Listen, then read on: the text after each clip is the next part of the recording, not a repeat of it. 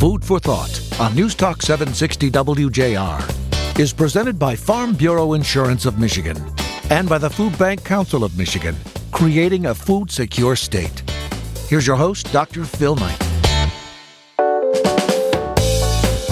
Welcome, everyone, and thanks for listening. The social determinants of health are the conditions in which people are born, grow, work, live, and age, and the wider set of forces and systems shaping the conditions of daily life. These forces and systems include economic policies and systems, development agendas, social norms, social policies, political systems, individual choices, and just life, or people who have experienced a life upset. Conditions in the places where people live, learn, work, and play affect a wide range of health risks and outcomes. I'm interested in learning more about this topic that is causing a shift in the conversation about how we look at hunger, food security, and its relationship to health and health care. Join us here in just a moment when Jerry and I welcome Michelle Marshall, the Vice President with Solera Health, to discuss the social determinants of health. We'll be right back.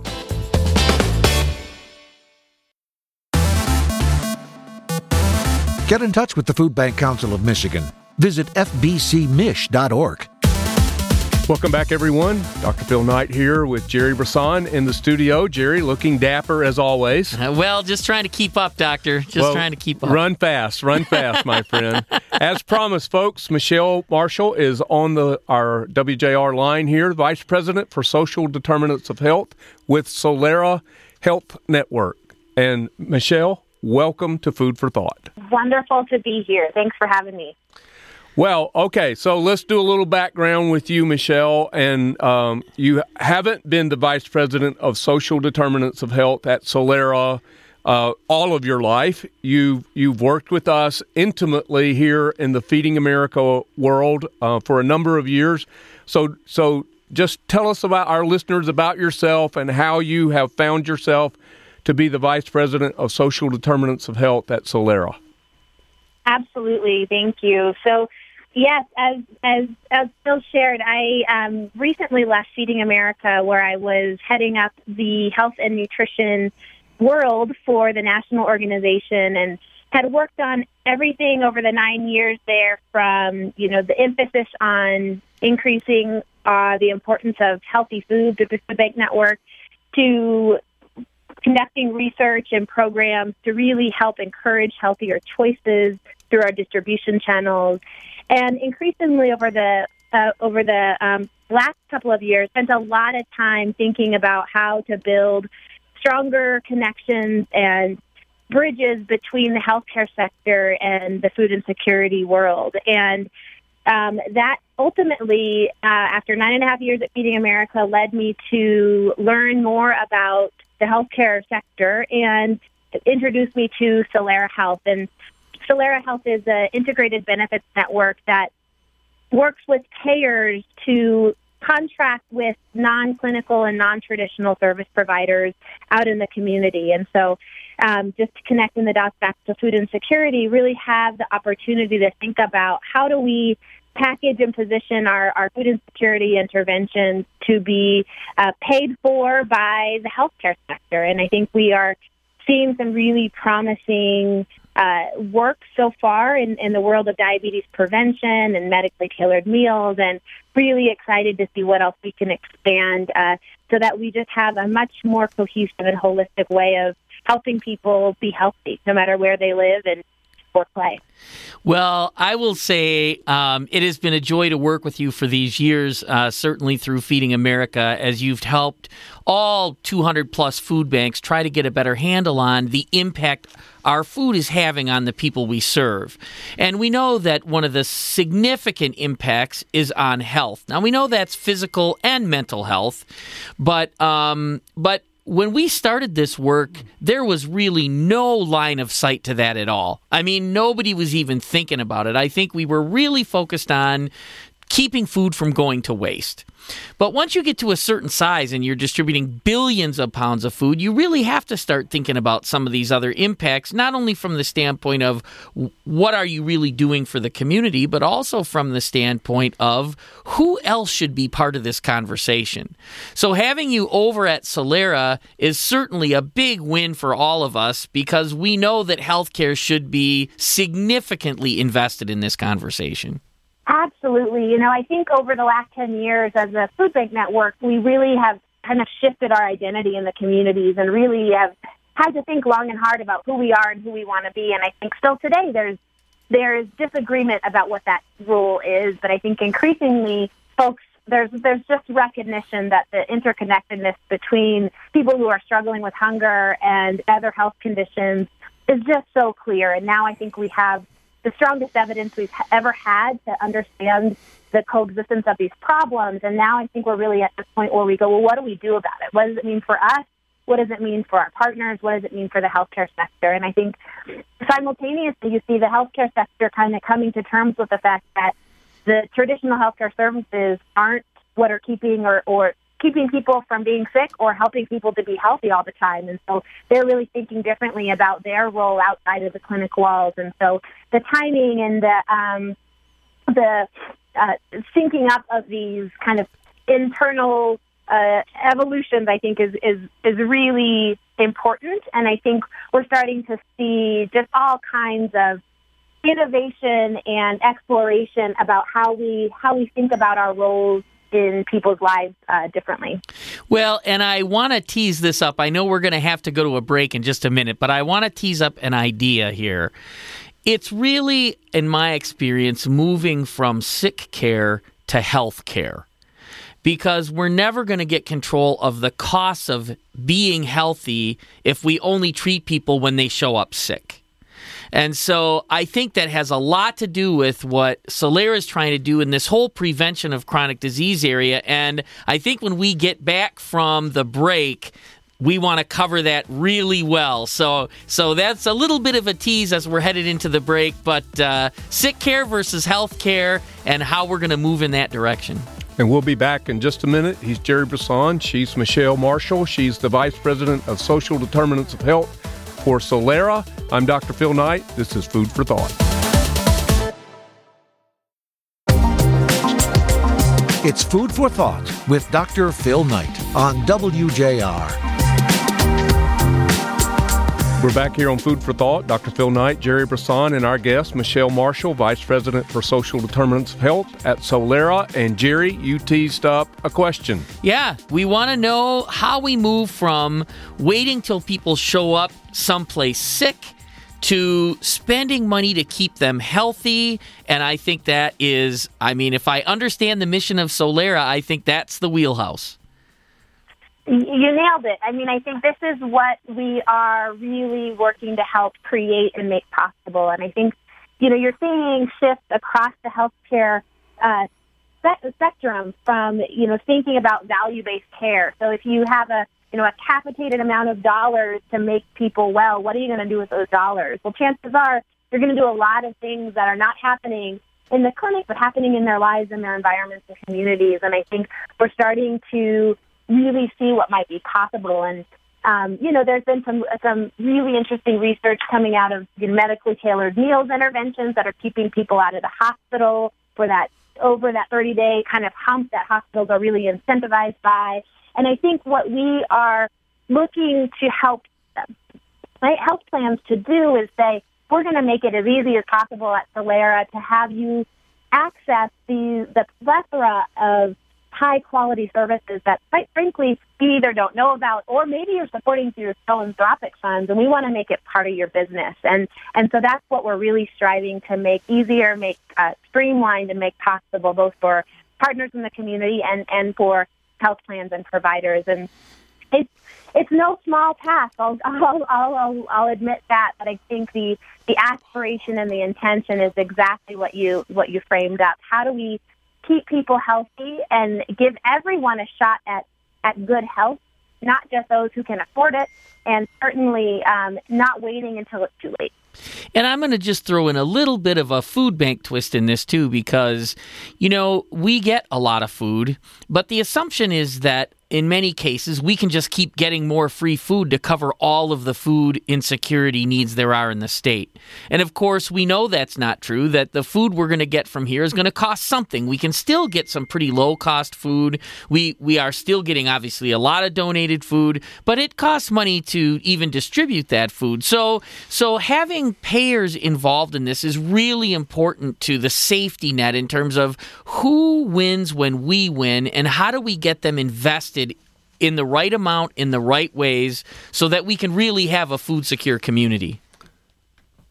Absolutely. I think there's a misunderstanding across the board about how everything is funded out there, especially nonprofits. And I think when you start to open up the doors to what's really happening and how these organizations are supported, you start to get a much more understanding about why that's challenging, why if you're constantly reliant on that grant cycle and those, output measures to report on the grant, rather than really thinking about what good and what difference can we be making in people's lives, it limits the work that nonprofits can do. And I think, if we can secure at least one stream of more sustainable funding and healthcare starts to think about the services like that food banks provide as part of their health services, we're really going to start to shift both how nonprofits can work and thrive, and also, I think, how healthcare dollars can be really spent in the right places. Well, I think you're exactly right. In fact, in researching for the show, I took a peek at your LinkedIn, and I saw last week where you had shared a pretty exciting article about an announcement from Health and Human Services Secretary Alex Azar. And that's about the CMS that may allow hospitals to pay for housing and food through Medicaid. I read this article, Michelle, and I'm like, how far have we come so fast to have this even in the conversation? Absolutely. I think we are hearing things out of the federal government, out of state government, and out of health plans and nonprofit. From all the people who are at the table here that we never would have dreamt of even a few years ago. And so I think that everyone recognizes the unsustainable nature of what we've created, both in the social service and nonprofit sector and in the health sector. And I think folks are really willing to say, we don't have this figured out. Let's think about this differently. And so when you start to see dollars shift to in different ways, that's when you really know, okay, we might be onto something. And so how do we make sure that we can deliver? If we can better align these incentives and better align these resources, I think there's really no limit to what's possible as far as creating our healthier communities. So, I want to read just one paragraph here from this article and get you and Jerry both to comment on it. And this is, this is Health and Human Services Secretary Alex Azar, who said, "What if we gave organizations more flexibility so that they could pay a beneficiary's rent if they were in unstable housing, or make sure that a diabetic had access to and could afford healthy, nutritious food? If that sounds like an exciting idea, I want you to stay tuned." Wow. Jerry, what's your reaction? There's so much historical to this. So I think about this. Why does healthcare focus on devices and drugs?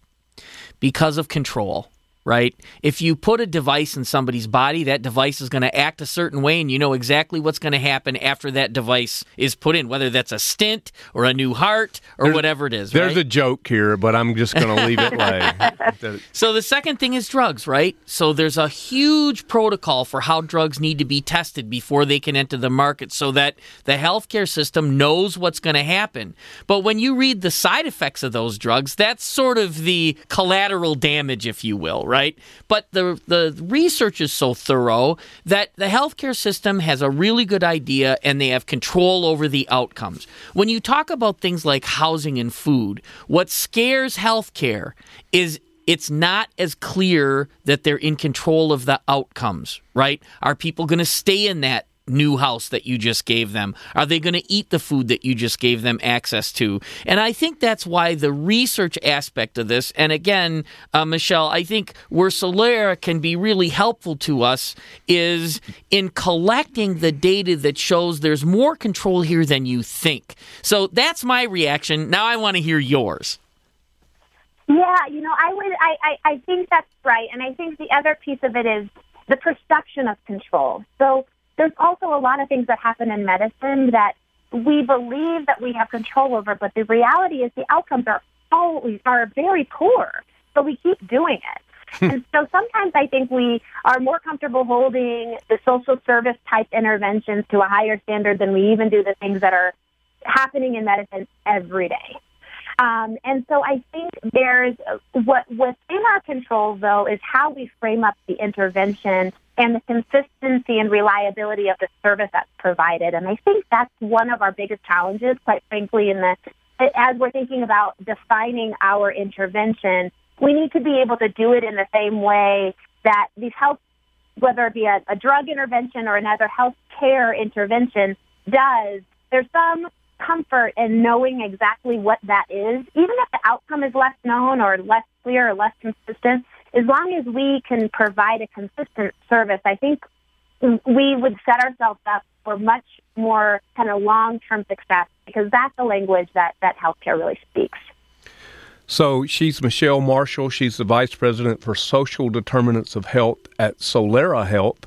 And Michelle, how common is your position? Because as we're talking about this, I'm thinking back that just a few years ago, I mean, social determinants of health is a relatively new conversation, popular conversation, I should say. And so are there a lot of health systems that are creating positions similar to yours and attracting talent like you? I would say that the term social determinants is kind of the hot, sexy word in healthcare right now. So there's not a conversation that I've been a part of in a health system or health plan in which folks aren't talking about the social determinants. The concept of social determinants is not new. Right. But the interest in doing something about it is very new. And I think it presents all of us this opportunity, this window of time to say, how do we make sure it's not just the flavor of the day? How do we make sure that this is here to stay and that it remains and integrates itself into the health system in a really meaningful, sustainable way? And I think that's what's really exciting. I think we have an opportunity to turn these kind of problem social determinants, which is kind of how it's always framed, into action, into solutions. And I think that's where we can really turn the corner. I like that. Actions into solutions.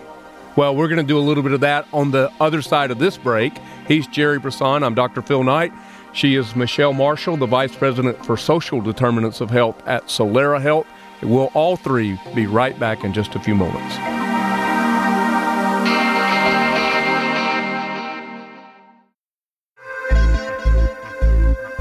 You're listening to Food for Thought with Dr. Phil Knight. Brought to you by Farm Bureau Insurance of Michigan and the Food Bank Council of Michigan. Welcome back, everybody. Jerry Brisson, Dr. Phil Knight here in the studio. Michelle Marshall's our guest. She's the Vice President for the Social Determinants of Health at Solera Health. And okay, go ahead. I know you got a question here. I can't help myself. I know. Right? You got Michelle on the... I know. So here it is. So I think the research around the impact of food on health is pretty substantial, and a lot of researchers have been around a long time. There's been a whole lot done on diabetes, and I know that research has created a, if you will, body of evidence that we can use to create an environment where we might get investment. And I think that's where we're sitting now on this issue as we look at what we have to do to move forward. And I wonder if we need to learn from the device manufacturers and the drug producers about how to get people to invest in this solution, because they literally get millions, sometimes tens of millions or more dollars before a drug is even proven that it's going to work. They just have an inkling of, we think this might work, and people pour money on them because on the other side of that, the return on that investment is guaranteed. So how do we think about the return on investment in social determinants of health? Yeah, and if my chief health officer was here with me, he'd be rolling his eyes and his hands would be on his head, because I think, his experience is that anyone can write down an ROI. Everybody has an ROI, and I think it becomes really, this is where it's really challenging, because there's so many compounding factors when you're working in a community-based setting and you're working on all these complex issues that are allowing someone to be stable and well outside of a traditional healthcare setting. And it's really uncontrolled. And so I think there's all sorts of math and ROI calculations that have happened. But I think what we are really trying to make clear, and the way that we are really looking to form partnerships for food insecurity and financial wellness and falls prevention and things that are, primed for community and things happening outside the clinic, is that how do we get folks to really focus on the outcome in their lane? So not to worry themselves so much with proving an ROI in their intervention. Let the health system do that on the back end. But if we can prove that we can make a difference on someone's food insecurity or food stability or financial wellness, the math will sort itself out on the back end. And I think we are kind of working upstream in the sense that, the billing codes and the financial incentive structure in the current health system is not set up to invest or pay for most of these things happening outside of the clinic walls. But there's reason to believe those financial structures will continue to evolve and shift. And I think what I've been surprised with in my first several months at Valera is how willing many health plans are to think about kind of alternative funding mechanisms, both in the administrative and also medical spend dollars, which quite frankly really surprised me. And I think what we've seen with untraditional benefit structures, take physical activity, for example, every Medicare plan covers, a gym membership essentially for a senior. Mm-hmm. And the evidence here is based off of the fact that physical activity is good. Now, right. No one ever proved that having a gym membership was going to achieve those desired outcomes. But guess what? All the Medicare Advantage plans are offering that gym membership in their benefits. And so I think we have to look at some of those less traditional models to say, we don't have to prove everything. There's some common sense that happens here, and we're really kind of banking on both the increase in evidence, but also the common sense opportunities that seem to be really flourishing. Well, and you would think that access to healthy, nutritious food would be kind of common sense, right? You would hope that was the case. But I think part of it is, how do we ensure that concept of healthy food, what can we do to help control as much as we can to say this, whatever this is going to get people more likely to access and eat that healthy food. And I think shaping up that intervention is the opportunity, and I think the exciting part of where we are. So if you had a food insecure person sitting in front of you and you placed in front of them a bag of potato chips and a candy bar or, vegetables and fruits, I think it would be pretty evident of which set of food would be best for the person to eat and choose. So, any food will solve hunger.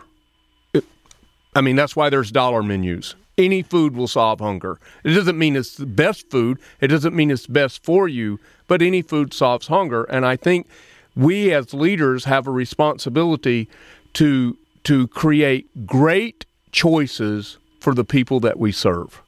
And that's one of the challenges we have. And not a choice between what's terrible and what's great, but between what's good and what's best. even things like advertising dollars. I mean, and so I was at a here comes a rant. I was at a public stakeholder meeting the other day talking about diabetes, actually, and food banks and the role we play in helping people. I said, one of the things we're swimming upstream around are how many advertising dollars are spent on the foods that aren't best for you. And so, I mean, when you go to a baseball game, how many fruit and vegetable stands do you see? Right? I mean, it's not normalized, right? Right, It's not normalized. And that's just one example, and I'm not trying to pick on baseball. I'm just trying to say that I think as we start looking at the broader cultural issues that need to be impacted. I mean, when I think about non-traditional investments in healthy food, I do think we have to think very broadly to be most effective. There's so many different levers across the system that I think we need to keep in mind that, even if CMS and HHS and everything aligns and healthcare is suddenly paying for healthy foods, physical activity opportunities, fall prevention strategies, financial wellness counseling, all of those things are suddenly available, it's highly unlikely that we're going to see the drastic population changes that we all want to see and support.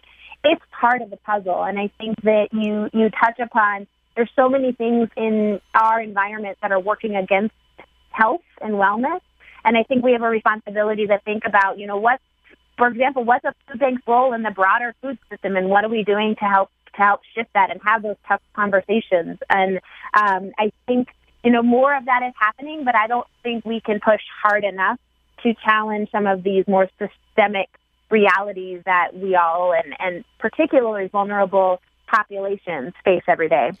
So our premise for this show, it's almost 2 years old now, is to change the conversation about food insecurity in Michigan. That's the premise for the show. And I'm going to say this whole conversation today is an example why. Why does the conversation need to change? And it's not an accusation or a judgment. It's facing the truth about the choices we make today and how that impacts us all, right? People think the only people that benefit from the safety net are the people who are, quote unquote, needy. And my thing is, no, this is about investing in people because it is worth making that investment. And this whole conversation has been very exciting as we're talking about the things people need to know so that they can see why the conversation needs to change. And so I just want to say thanks before we run out of time for making some really good points and for investing your, as Dr. Phil says, handful of life in such an important issue. Well, the pleasure is all mine. You two are some of my favorite leaders across the Food Bank Network, and it's just awesome to see continue to push and you continue to think about what's next and how do we continue to do better by the people and the communities that we're all trying to serve. So if I can be a small piece of that, or a small part of that, I think I will be very happy sitting at this other side of the table. So thank you all so much for having me and for your continued work. And I really look forward to future ways that we can work together. Well, she's Michelle Marshall. She's the Vice President for Social Determinants of Health at Solera Health. She's our friend, our partner. And Michelle, thanks so much for being our guest today on Food for Thought.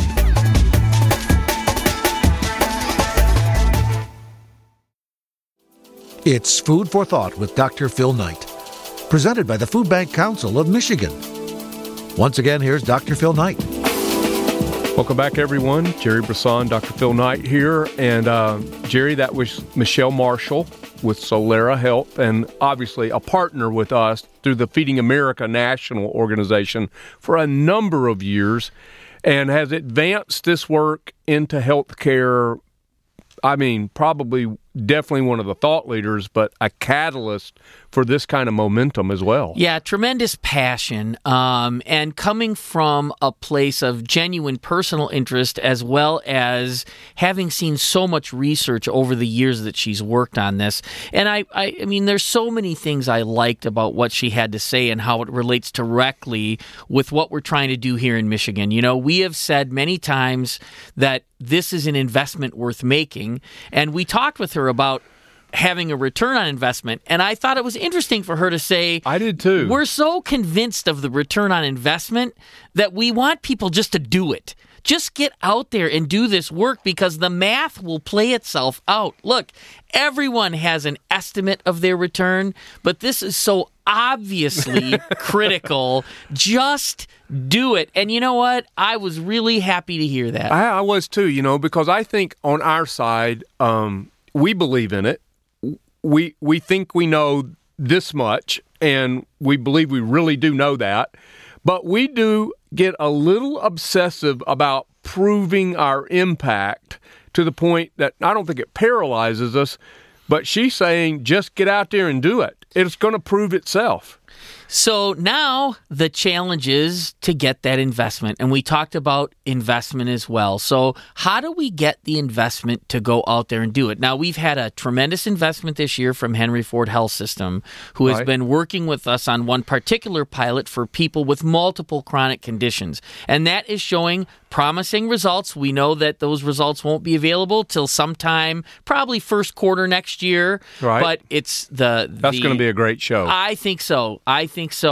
But of course, that's an investor, right? Right. So we continue to look for other investors. We know the DMC Foundation here locally has made an investment to help us do a project with the CHAS Clinic. And so that's another investor. And it's probably worth saying, you know, getting some early investments is going to be ultimately necessary if we're going to do what she said, which is just get out there and do it and make it work. I mean, it's not free, obviously. No, it's not. And McLaren Health System has invested in some of the other food banks, Greater Lansing Food Bank as well as Food Bank of Eastern Michigan. And those pilots aren't quite exactly like yours, and that's a good thing too. I mean, there's lots of different things that we can learn.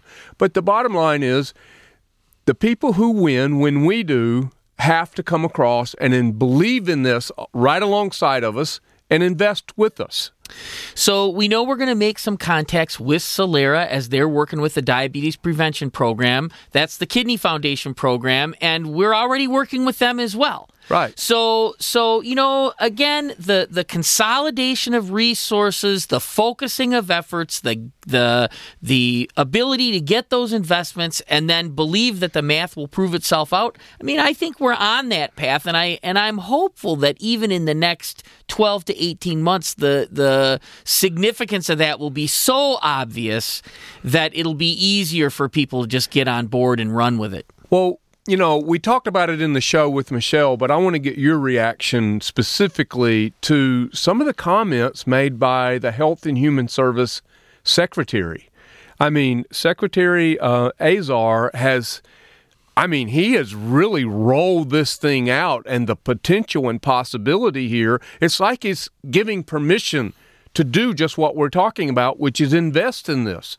Yeah, and I think that when you look at what levers you can pull to really address the escalating cost of healthcare, it's forcing everyone to look in a very sober way about the fundamental things of life that affect our health. And to say, you know, the safety net isn't just about helping the people who are struggling.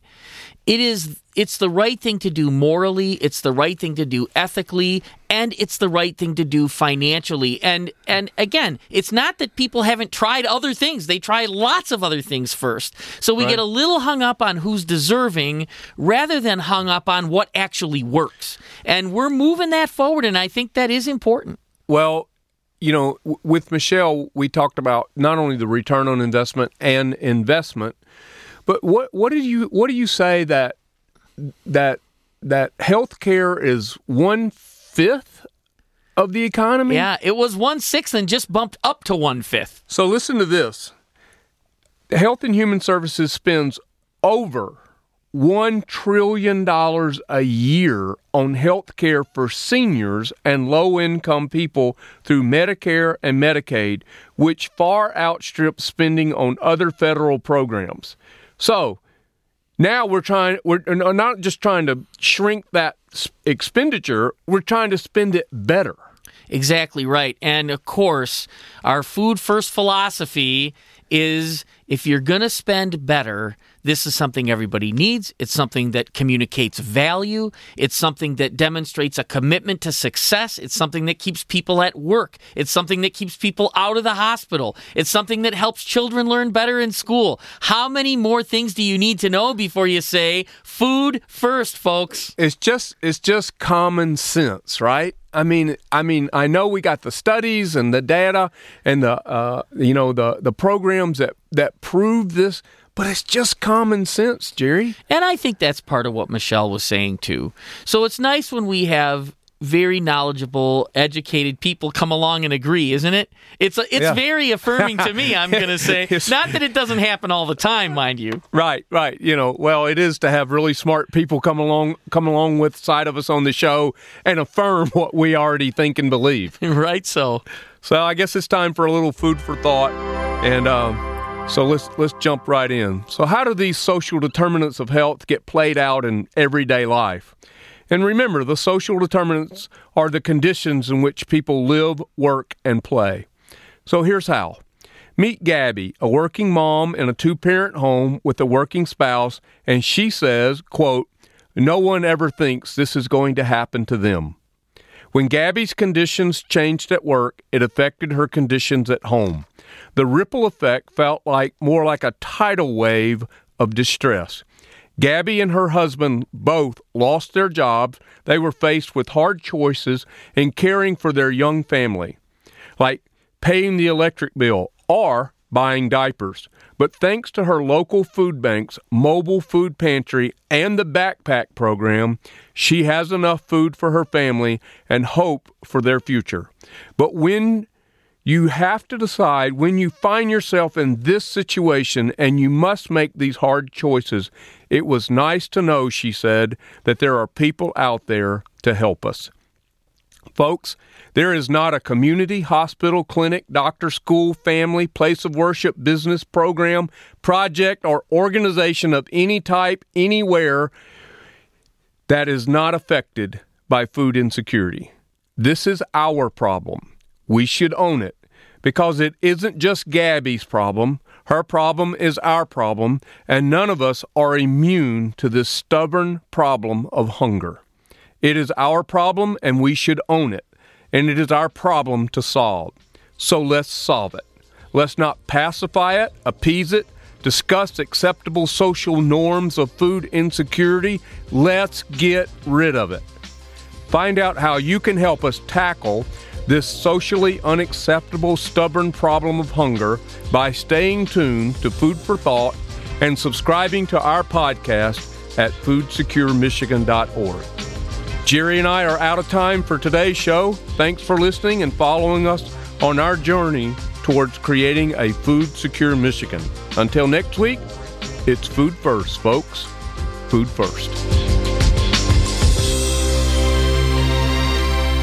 Food for Thought has been a presentation of Farm Bureau Insurance of Michigan and the Food Bank Council of Michigan, creating a food-secure state.